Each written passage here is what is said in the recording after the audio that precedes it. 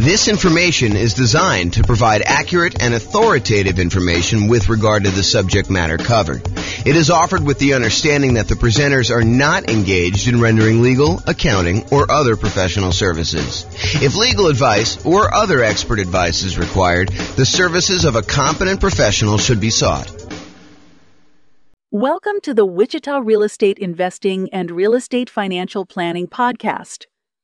Learn all about investing in real estate in Wichita, Kansas, with a combination of real estate financial planning and modeling with numbers specific to Wichita, plus syndicated, more generalized recordings of live and pre-recorded real estate investing classes, not all of them specific to Wichita. Be sure to stay tuned after the podcast for a message from our sponsors. Well, good morning and welcome, everyone.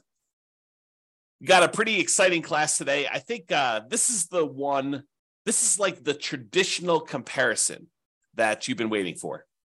It is the class about, is it better to buy 20% down rental properties or to invest in the stock market?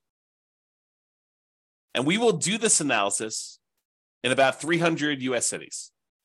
So the idea is, what if we decided to look at if buying 20% down rental properties as an investor, no nomad, no house hacking, no BRRRR, no kind of like fix and flips or anything like that, just buying traditional 20% down, non-owner occupant investment loans on rental properties in that market, using that market's kind of median price home and the rents that they would get from those types of properties as quickly as they can.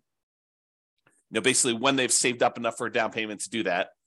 And in the meantime, they'll be investing in the stock market, just like the stock market people are going to be investing in. And so they'll kind of say, is it faster to do these 20% down rentals in order to achieve financial independence and to figure out how much of net worth they have at year 40, which is kind of our cutoff point for doing that. So we'll go look at all those numbers and we'll see once and for all, although it's not really once and for all because there's all sorts of variations in these things. But we will see once and for all with this particular set of assumptions, which one is better? Which one gets us to financial independence faster?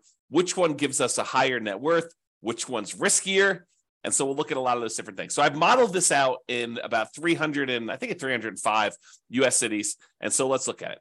In both scenarios, whether you're doing 100% in stocks or you're doing buying up to 20% down rental properties, in both those cases, I assume that this particular person was renting the entire time. They were not buying owner-occupant properties to live in first and then doing the strategy. And the numbers would change if they decided to buy an owner-occupant property and then do either all investing in stocks or then do all buying 20% down rental properties, up to 10 rental properties. The numbers would definitely change because then they'd have an owner-occupant property. It would change a lot of the characteristics of the investment. That owner-occupant property matters a lot. I'll say it that way. And we'll see that come up time and time again when we do our analysis, because this is sort of like part of a series of classes where I look at comparing two different strategies and I show you how they do head-to-head. In case you haven't noticed, that's what I've been doing. About once per week for these live classes, I've been doing a head-to-head comparison of different strategies, and then we publish this eventually to the podcast and put it on the website and stuff like that. So you can see, though, these different comparisons, and you will see over time that buying that owner-occupant property has a significant impact on how things perform. And most of the time, it's better.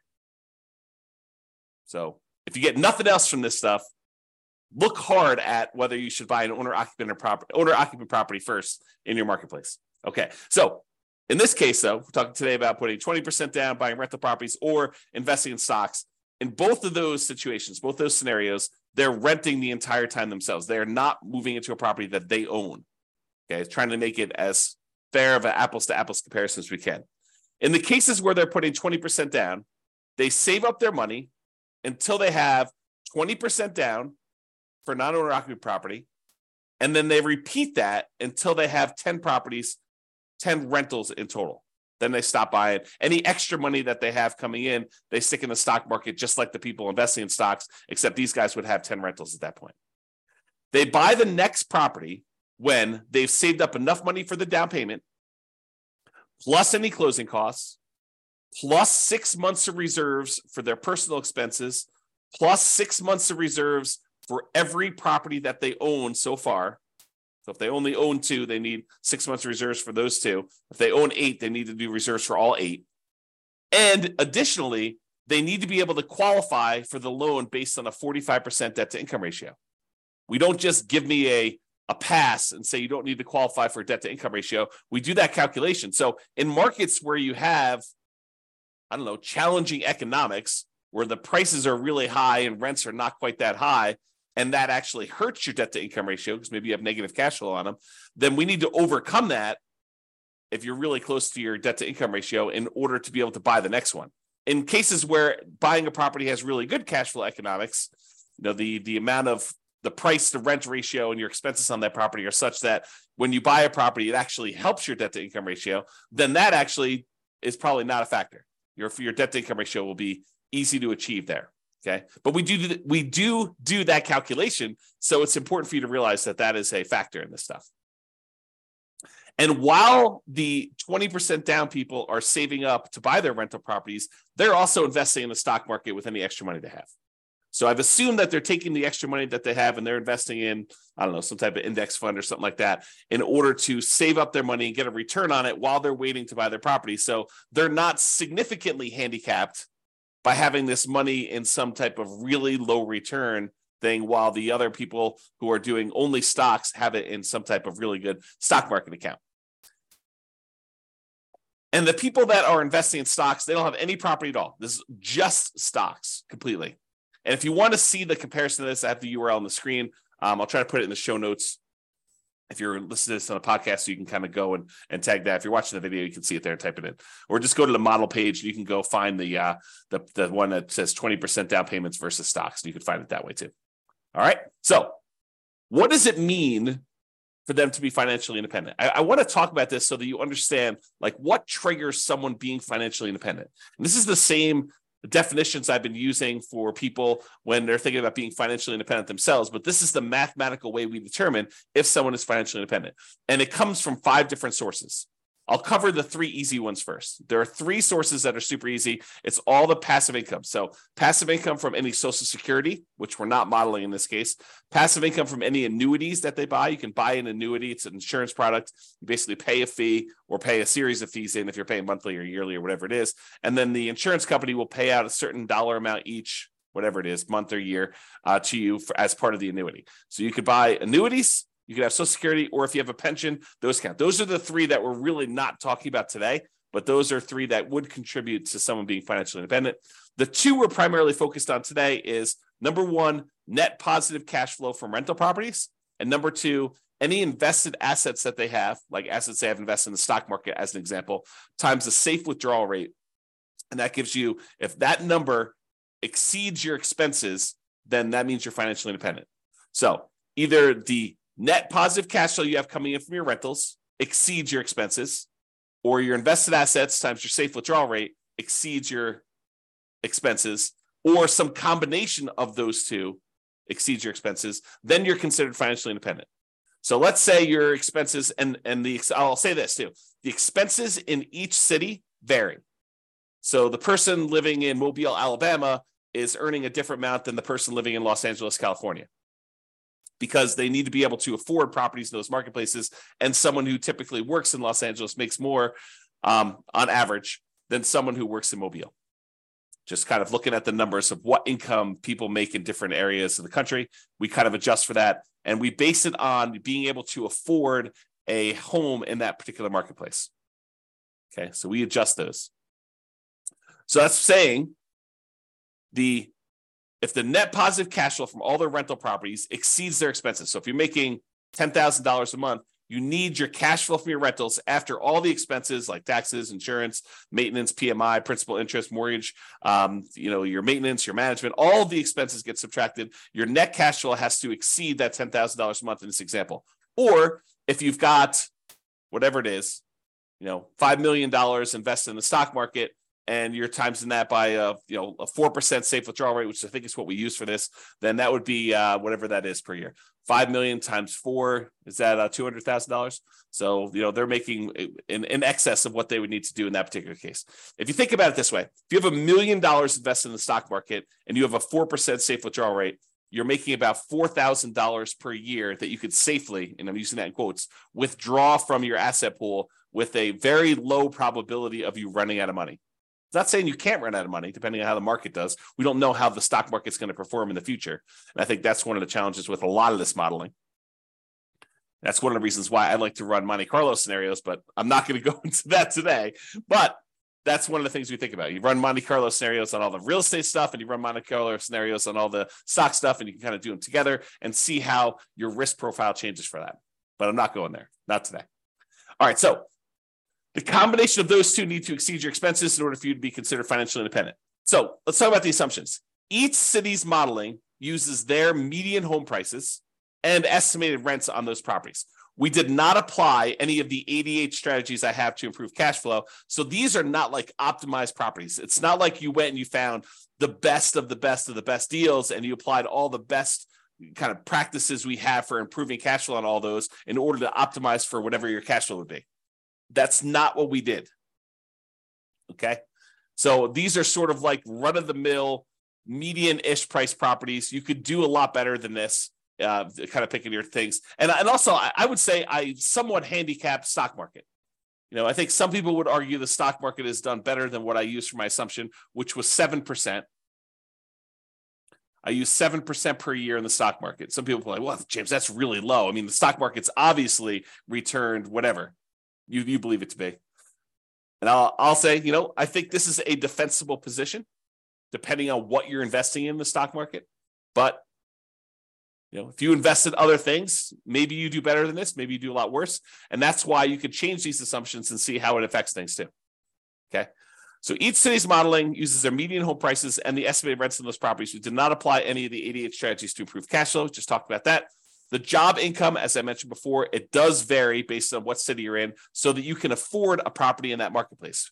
We didn't want you to be in a marketplace where you make so little that you can't afford a property in that marketplace. But then at the same time, in order to become financially independent, you need your kind of like assets to overcome your expenses now. So because your income is higher, you have a higher threshold to be considered financially independent. So even though we give them a little bit in higher income in that particular marketplace, we also penalize them a little bit, saying that they now need to overcome that number in order to be considered financially independent. So to those that are given more is required. Another way of saying that. Okay. We just started off in every one of the cases, whether they're buying stocks or they're buying 20% down rental properties, everyone started with just enough such that they would have had enough for a 5% down owner-occupant property with some closing costs. In other words, everyone starts with 7% of the price of a property in their marketplace. 5% plus a couple of percentage points for some closing costs. And if that number is below $10,000, we set a minimum of $10,000. And this is true even though they are not buying an owner-occupant property. But the reason we set it up this way is we are going to compare this to people that do buy an owner-occupant property. And so I wanted to be close to apples as we could. So they all start with money as if they could go put a down payment down and buy an owner-occupant property, even though in this particular case, they're not. They're 7% of the way toward their 20% down payment in the case where they're buying rentals, and they're 7% of the way in order to take that money and invest in stocks. They're not really going to buy a rental property, but they could if we do another strategy where we compare these. Okay. And then the interest rates, if they were going to buy an owner occupant, they'd be about 6.5. In this case, they're not. And if they're buying that 20% down properties, we assume the interest rate's about 7%. So it's pretty close to where we are today, although, and I could change these, but right now we are using 7%. And if they change a little bit, we can go through and we could change all of them and rerun all the scenarios. The challenge is if I do this video now and you watch the video, if you go to the website for the modeling thing, I may have changed those numbers at some point in the future. And so what you're seeing on the models page may be very different than what we're talking about in this particular presentation. Okay. And I told you already before, they're earning 7% in the stock market per year. That's their rate of return. And they're earning that whether they've got a little bit of money in the stock market waiting to save up their down payment to buy rental properties, or they're only buying stocks, they're earning 7% per year. I also modeled this out over 100 years because sometimes I stopped at 60 originally, 60 years. And then I was realizing that some people were not financially independent by year 60 and that they were achieving financial independence just after that. And so I was like, well, where do you cut it off? I was like, I'll just go out to 100. People realize if they're 50 years old, they're probably not going to live to be 150, but they can at least see what the modeling looks like going out that far.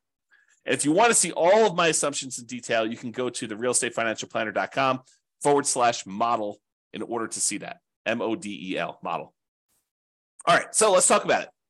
I'm looking primarily at two metrics. Number one is how long did it take them to be financially independent and how much net worth they had. So let's talk about how long it takes them to be financially independent first. You might think, oh, James, this real estate stuff is obviously going to do better, and it's going to be better in every case. Well, you might be surprised to see that the investing in stocks, not buying real estate at all, is better in 75 out of the 305 cities that we tested in. So about 25% of the time, they achieved financial independence faster if they invested in stocks than if they invested in 20% down rental properties. And you're like, what are you talking about? Is that even possible? Yep. In 229 of the cities, 20% down was faster. They achieved financial independence. They got to the point where the income from their invested assets, whether that's net rent, net cash flow on all their rental properties after all expenses, or the income that the money that they have invested in this case, the stock market, times the safe withdrawal rate at 4%, with the sum of those two, whether they're heavily in real estate, they may not even have any stock market stuff or vice versa. But those two actually exceeded their living expenses, the expenses they have in those marketplaces. In 75 cities, it was faster for them to do the stock market. In 229 cities, it was faster for them to put 20% down. And in one city, it didn't matter. It was tied. They achieved financial independence at the exact same month. All right. Now, in the 20% down case, there were 22 cities, 22 out of 305, where they actually did not achieve financial independence by year 100. So over a 100-year period, they never quite got to the point where the cash flow in those properties exceeded their expenses in that city, which is pretty interesting, Now, again, we're not optimizing these properties. You could do better. And in fact, because you're not having to buy them in your city, you could choose a different city to do this in, city that has better economics, as an example. Okay. Or they may have enough net worth in the properties that they bought, where even though the cash flow didn't quite get them to financial independence, they could, in theory, at least sell off some of those properties or all of those properties and convert it to the stock market or convert it to free and clear rental properties and actually have achieved financial independence. We didn't do any of that modeling, although we do that in other scenarios where we go head to head. This is sort of like the basic version. In cases where they invested in stocks only, all of them, all 305 actually achieved financial independence within a 100-year time period. All right. So there were 22 cases where 20% down did not, and there were 305, all of them achieved it when they did stocks. All right, this chart breaks down how many of the cities achieved financial independence at what time. So this is the low time. So, this is like 100 months. This is like 1,200 months over here.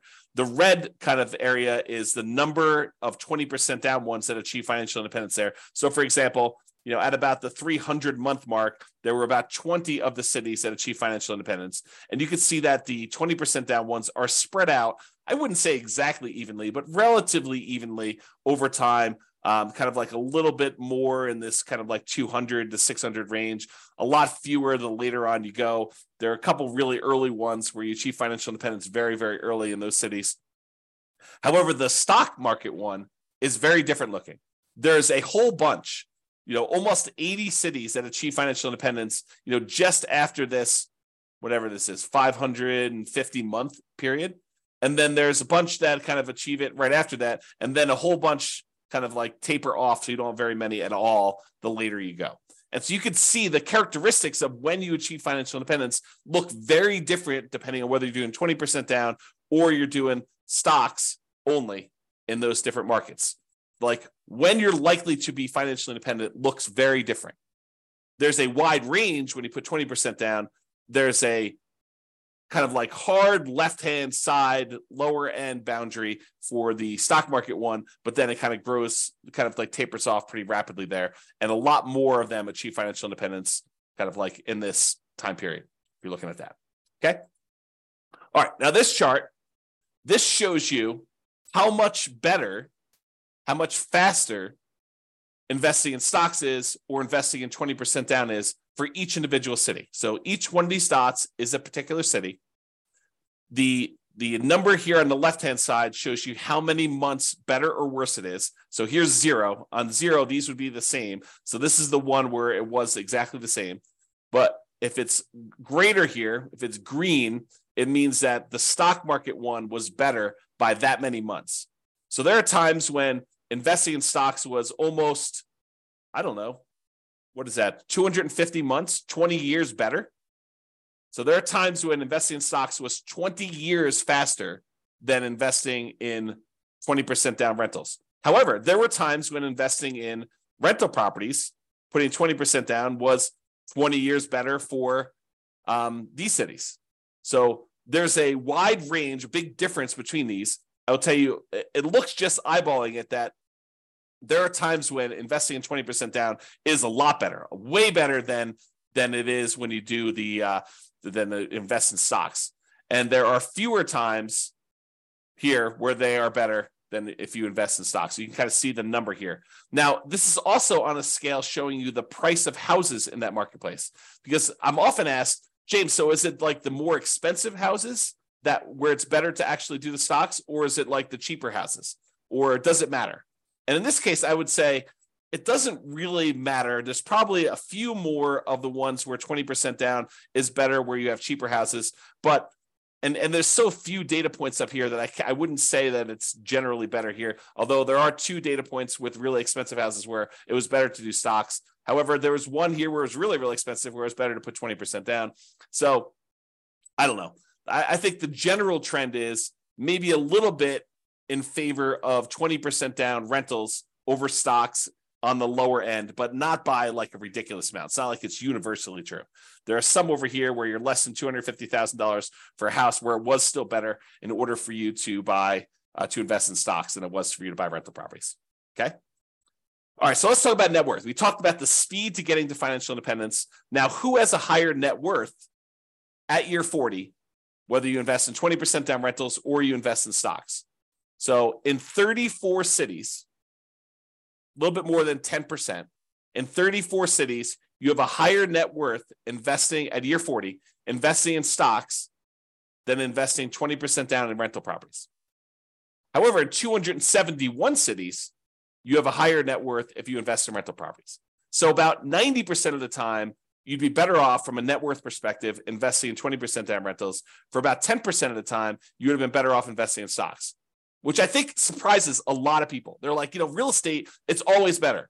It's not always better. It's most of the time it's better, but it's not universally every single time better. And honestly, we're sort of handicapping both in some ways, right? We're not picking ideal rental properties. So you could say, well, you're really sort of like giving the short end of the stick to the 20% down rentals. Yeah, but I'm also not doing crazy aggressive, a 12% return per year in the stock market either. So both of them are sort of handicapped. And depending on what actually happens, we won't even know. Like we could predict the future right now, based on some reasonable assumptions about what has happened in the past. But I mean, we could see 17% per year on the stock market. And in that case, the stock market would do probably better than a lot of real estate stuff, provided the real estate does the same as what it's done. Or real estate could go on a tear.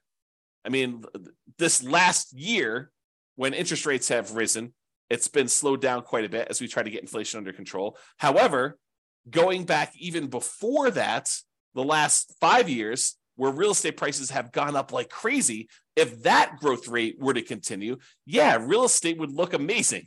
right? But we're not seeing this like ultra low interest rate environment where we're seeing 3%, 3.5% loans on non-owner occupant properties, and property values going up 10% a year and rents rising almost in line with that. I mean, we're not seeing those things, and that is not historically over a very long period of time what has actually happened. So I don't think we could use those numbers and be kind of like reasonable about stuff, to be fair. So we're using very reasonable long-term numbers. I think we're using 3% per year for appreciation. Kind of give you an idea. We're using current interest rates, current rents. Although I'm not an expert in every one of these markets. Maybe you go look at my assumptions for your particular city. And you're like, James, you're off. You're wrong on these numbers. Okay, fine. Reach out to me. Tell me what the right numbers are. We'll rerun them and do it. But it's only going to affect one of the cities. So a lot of these cities I feel pretty confident in. Maybe not every one of them. So there you go. So you can kind of see there, and there were no situations where it was exactly the same net worth at year 40. Now, this is that same type of chart before where we show you how much better, and instead of showing you how many months better, now it's showing you how many dollars better it was in net worth at year 40, broken out by the price of houses in those marketplaces. The red dots, each dot is a city, by the way. The red dots are the ones where the stock market had a higher net worth, and the green dots are the ones where putting 20% down had a higher net worth. And the first thing I'll point out to you is the ones where you put 20% down, there were a lot more cases where your net worth was not just a little bit higher, but a lot higher. So you had a much higher variance, much higher range of how much better these strategies were. Sometimes putting 20% down was not like $500,000 better. It was like $10 million better, significantly better. But the red ones, the ones where the stock market was better, those all are relatively small differences better. So, they might be better, but it might have only been better by, $500,000 as an example. And there are not that many of them, as we showed you before. Okay. Now, is this skewed toward higher price houses? Yeah, maybe a little tiny bit. The higher your priced houses, the better the stock market was than buying the rental properties. But there are some cases where doing the rental properties, 20% down rental properties, where you're putting, where you had really expensive properties, where those were better too. There's a couple green dots at very expensive houses as well. It tends to look, just eyeballing this really roughly, that when you have low-priced houses and you're buying 20% down rentals, you tend to have a higher net worth than if you invest in the stock market.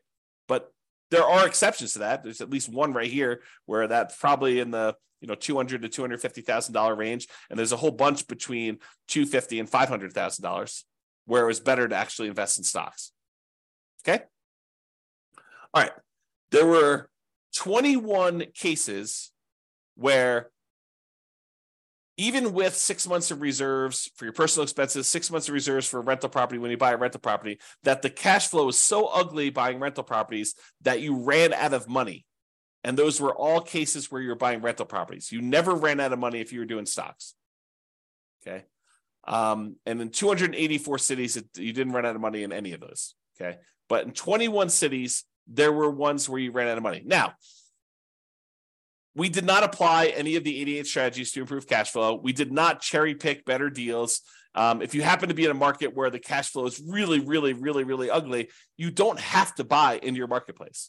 If you're in a city where, every time you buy a property, it's negative $3,000 a month cash flow, maybe you go to a different city. That just seems obvious to me. Or maybe you do a different strategy. You don't put 20% down in those cases where you'd have significant negative cash flow, because the more you put down, the less negative cash flow you're likely to have. Okay, so there are 21 cities with my assumptions where we did run out of money in this case, and you can go drill down into each individual city to see how they compare, look at your city and see. And this shows you like the ones where you were likely to run out of money. The red dots are the ones where you ran out of money, and it tends to be you have a much more likelihood of running out of money the higher the price point. So sorry for people in California where you have really expensive properties. Because I bet you, not all of them, but I bet you a lot of them are California. All right, so here's a summary of some things.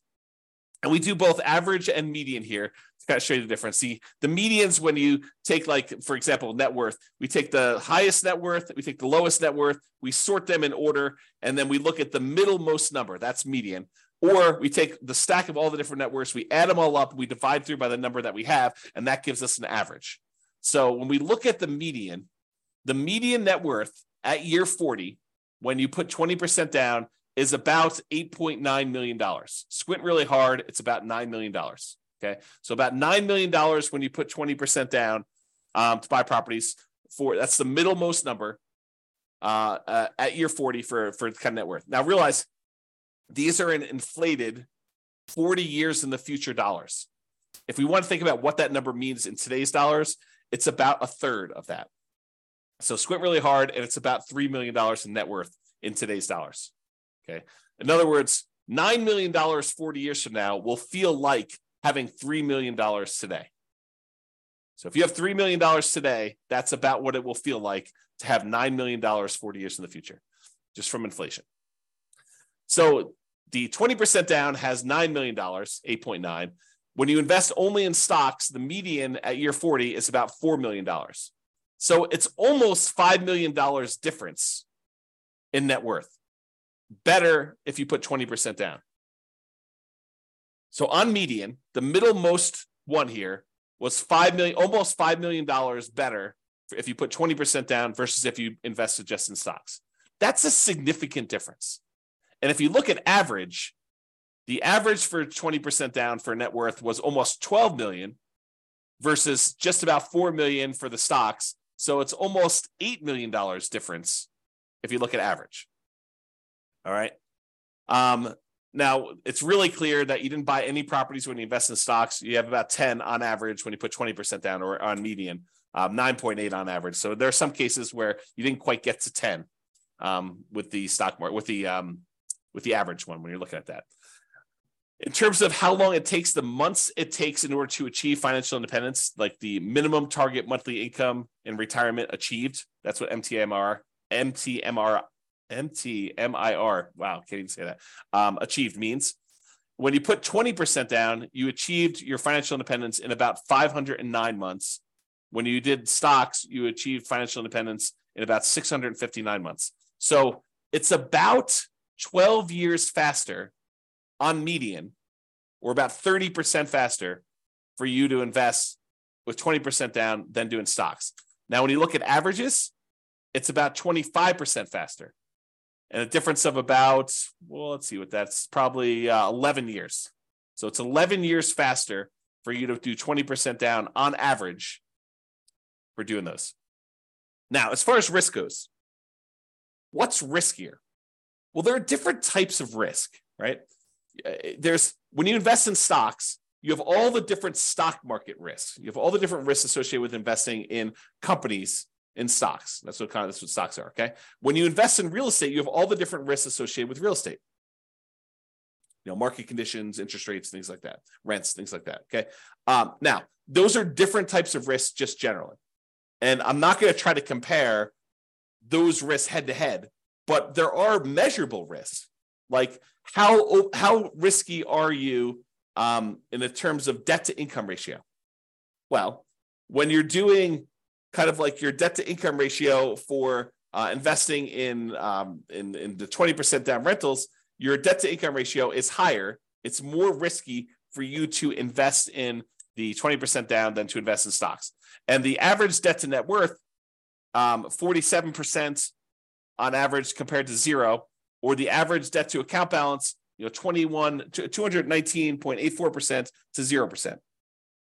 So in other words, because you're taking on debt when you're buying these 20% down rentals, and you're not taking on any debt when you do the stock market ones, you will find that you are riskier doing 20% down than if you are not doing 20% down, than if you're not taking on any debt at all. Okay, so in general, it is riskier to put 20% down. All right. I think I've been talking about this idea throughout, but median property and rent. You could apply the 88 strategies we have to improve cash flow, to improve the numbers for the one that has rentals. we're basically using the median price properties and what rent might be on those properties in each market. You should be able to choose and do better than that. And I do model some of those improvements in the other scenarios that we run or the ones that we plan on doing videos for in the future. So you'll see the impact of that as we go, or go look them up now. There are a lot of them are available. Now, if you happen to be an expert in your local marketplace, you look at my assumptions, and you're like, James, these numbers are off, go ahead and reach out to me and I can change them.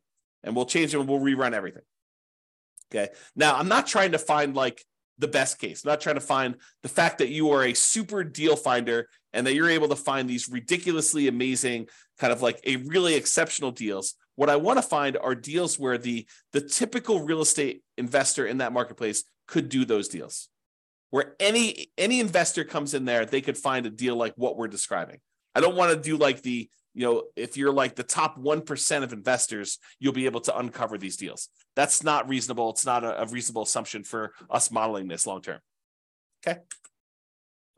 Now, again, if you were moving into these properties, you'd have to buy into your local marketplace. But you could say, hey, I'm in a marketplace where cash flow is really, really ugly buying here. Maybe I should go look at another market around me or another market out of state, and I could invest in those. We did not model that, even though we would probably choose to do that, right? In a lot of cases, we're looking at a market, we're like, this is really ugly. I don't want to voluntarily take on a property that has negative $3,000 in cash flow. Maybe I'll go put more down, change my strategy, buy properties free and clear, go to a different market. There are all these different things we could do where we're not really limited by voluntarily doing really bad investing, really unsavory, high negative cash flow investing in that marketplace.